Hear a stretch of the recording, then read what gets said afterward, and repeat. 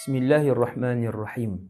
Alhamdulillah wa afdhalus salati wa atamut taslim ala Rasulillah wa ala alihi wa sahbihi wa man walah. Sekali lagi selamat datang kepada semua dalam rancangan Tashih Mafahim. Pembetulan kepada beberapa fahaman, beberapa salah faham di kalangan masyarakat Malaysia khususnya berkaitan dengan hukum hakam syariat dan fatwa Islam. Tuan-tuan yang dirahmati Allah SWT sekalian, untuk kali ini kita masuk episod 12. Dia berkait dengan korban. Saya nak khususkan satu tajuk, iaitu secara ringkas je ni. Apa hukum korban kepada si mati? Orang meninggal dah, orang Islam lah. Orang Islam yang telah meninggal, kita nak buat korban untuk dia. Dengan izin ke, tanpa izin ke, keluarga kita ke, bukan keluarga kita ke, wasiat ke, tak wasiat ke, apa hukumnya? Ringkas saja dalam tempoh 10 minit ni tuan-tuan sekalian. Okey, saya pecahkan kepada 3 bahagian kecil, iaitu yang pertama, kita nak buat korban kepada orang yang ada kaitan kekeluargaan ataupun tak ada kaitan kekeluargaan. Nombor 2, apa hukum korban kepada si mati, iaitu kepada Rasulullah sallallahu alaihi wasallam. Nombor 3, apa hukum korban kepada orang yang telah meninggal dunia dari segi orang tu dia wasiat ataupun dia nazar. Perbahasan pertama, apa hukum korban kepada si mati sekiranya dia ada kaitan darah daging dengan kita seperti ibu, ayah, anak, isteri, suami dan lain-lain. Dan apa, masih lagi yang pertama ni, dan apa hukum korban kepada si mati kalau dia tak ada kaitan nasab kekeluargaan dengan kita? Jawapannya ialah jumhur ulama, majoriti yang ramai, Maliki, Hambali, Hanafi, semua ni Maliki semua membenarkan, Hambali semua membenarkan, Hanafi semua mereka membenarkan kita buat korban kepada orang yang ahli keluarga ataupun bukan ahli keluarga yang telah meninggal dunia. Kecuali Syafi'i, mazhab Syafi'i. Mazhab Syafi'i, pendapat muktamad, tidak boleh melakukan korban kepada orang yang telah meninggal dunia kecuali orang tu wasiat kat kita.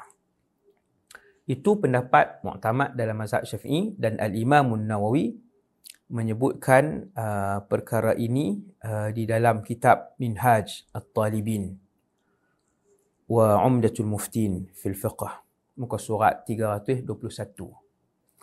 Sebahagian ulama Syafi'i pula bersama dengan jumhur. Jadi kita ni mazhab Syafi'i, ustaz, boleh tak nak taklid jumhur? Boleh. Bahkan kalau tak mau taklid jumhur, nak guna pendapat sebahagian kecil ulama Syafi'i pun boleh juga. Kan? Yang membenarkan buat korban kepada orang yang telah mati, sama ada orang yang telah mati itu adik-beradik ataupun bukan nasab keturunan keluarga kita. Okey, kemudian ada tak cara lain ustaz? Saya tak maulah taklid mazhab jumhur dan tak mau juga ikut pendapat minoriti mazhab Syafi'i ni. Ada tak cara lain? Saya nak buat korban kepada si mati, keluarga ataupun bukan keluarga. Jawapannya, boleh, ada caranya, iaitu kita buat korban tetapi kita sedekahkan pahala itu. Kita buat korban, kita yang niat apa semua korban ni, dan kita sedekahkan pahala itu kepada orang yang telah meninggal tadi. Yang tu dibolehkan dalam pendapat muktamad mazhab Syafi'i. Yang tu dibolehkan. Siapa yang berasa dia nak beramal dengan mazhab Syafi'i juga, nak ambil pendapat mazhab Syafi'i juga, tak mau pendapat jumhur dan tak mau pendapat minoriti mazhab Syafi'i, dia dibolehkan untuk buat korban. Aku niat korban apa semua, dia niat untuk dia lah korban. Lepas tu dia kata, dan aku sedekahkan pahala korban ini kepada ibuku yang telah meninggal dunia. Ataupun dia buat korban untuk diri dia apa semua, tapi aku sedekahkan pahala korban ini kepada kawan aku yang telah meninggal dunia. Boleh. Dalam mazhab Syafi'i yang ni boleh. No? Adapun dalam mazhab Syafi'i, pendapat muktamad, tak boleh buat korban kepada orang yang telah meninggal dunia. Adik-beradik, ahli keluarga ataupun bukan ahli keluarga. Selesai. Hukum buat korban kepada orang yang telah meninggal dunia, ahli keluarga ataupun bukan ahli keluarga. Kita dah selesai bahas. Kemudian apa pula hukum buat korban untuk Rasulullah sallallahu alaihi wasallam? No?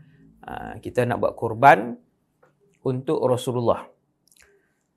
Saya mengambil satu kenyataan dalam kitab Mughnil Muhtaj, sebuah kitab muktamad dalam fiqh Syafi'i. Syekh Muhammad ibn Ishaq As-Siraj An-Naisaburi. Beliau adalah salah seorang guru Al-Imam Muhammad ibn Ismail Al-Bukhari, Imam Bukhari. Guru Imam Bukhari. Dia macam ni tuan-tuan. Sebut guru Imam Bukhari, tuan-tuan tak payah tanya dah. Tuan-tuan tak payah kenal pun tak apa. Kalau sebut itu guru Imam Muhammad ibn Ismail Al-Bukhari, dah cukup.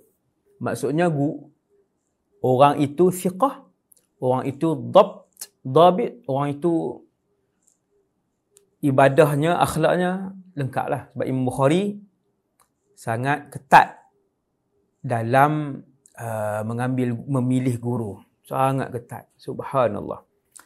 Tuan-tuan, dalam kitab Mughnil Muhtaj disebutkan, Syekh Muhammad ibn Ishaq As-Siraj An-Naisaburi telah mengkhatamkan untuk Nabi Muhammad SAW setidak-tidaknya 10,000 kali khataman dan berkorban untuk baginda Nabi SAW. Dan beliau salaf. Dan beliau ulama salaf. Kalau tuan-tuan nak guna pendapat beliau radhiyallahu anhu, Imam Muhammad ibn Ishaq ni, boleh. Kan? Boleh. Tuan-tuan nak buat korban untuk Rasulullah, boleh. Ada beberapa bulan yang lepas, baru je, tahun 2023 ni, ada satu orang ni nak jumpa saya sangat-sangat. Saya penceramah di satu tempat jauh, sebuah negeri. Dia nak jumpa saya. Dia datang jumpa. Dia kata, Ustaz, dia pun cerita. Antara benda yang dia cerita, dia kata, Ustaz, bolehkah saya waktu buat umrah hari tu, saya buat umrah untuk Rasulullah sallallahu alaihi wasallam. Tuan-tuan, ayat ini kali pertama saya dengar seumur hidup saya. Dan saya kata, boleh kamu buat umrah untuk Rasulullah sallallahu alaihi wasallam ataupun kamu hadiahkan pahala umrah itu untuk Rasulullah. Dan ia dibuat oleh para salaf, para ulama salaf kita. 10,000 khatam Quran hadiah kepada Rasulullah. Untuk guru Imam Bukhari buat. Dan juga dia buat korban untuk Nabi. Korban untuk Nabi terus. Dia berkorban untuk Rasulullah SAW. Korban, natang korban itulah raya pada Adha tu, tuan-tuan. Okey. Kemudian yang ketiga tuan-tuan pula ialah apa hukum korban wasiat orang yang telah meninggal dunia ataupun nazar. Melaksanakan korban wasiat ataupun korban nazar orang yang telah meninggal dunia. Hukumnya wajib. Hukumnya wajib. Contohnya begini. Ayah kita wasiatkan kepada kita untuk sembelih 3 ekor lembu nanti, tahun depan, dia kata macam tu. Ataupun dalam wasiat dia lah, dia tulis dalam wasiat dia kata ayah mati nanti sembelih 3 ekor lembu. No? Maka kita yang melakukan wasiat tersebut, menyembelih 3 ekor lembu bagi pihak ayah kita, laksanakan wasiat dia, kita wajib melaksanakan wasiat tersebut. Satu. Yang kedua, kita tak boleh haram makan daging tersebut. Yang korban, yang wasiat tadi, termasuk tanggungan kita. isteri dan anak-anak kita. Tanggungan pun tak boleh makan juga. Begitu juga hukum nazar korban. No? Orang yang telah meninggal dunia. Ni bukan kita ni yang saya duk bahas ni, semua yang tajuk hari ni untuk orang yang meninggal dunia. Satu orang meninggal dunia, dia ada nazar. Kita tahu dia nazar dan dia tak sempat buat. Dia kata 2 bulan lagi nak raya haji. Aku nak sembelih, aku nazar ni nak sembelih sekok lembu. Aku nazar nak sembelih sekok lembu. Kita yang kawan dia, kita pun bagi tahu kepada ahli keluarga pun wakil dekat kita untuk laksanakan nazar korban orang yang telah meninggal itu. Maka kita yang melaksanakan nazar korban bagi orang yang meninggal itu, kita juga diharamkan untuk makan daging tu, dan tanggungan kita pun tak boleh makan juga. Yang ni jarang dibahaskan di kalangan masyarakat Melayu. Jadi tuan-tuan, itulah 3 keadaan hukum korban yang jarang dibahaskan bagi pihak si mati. No?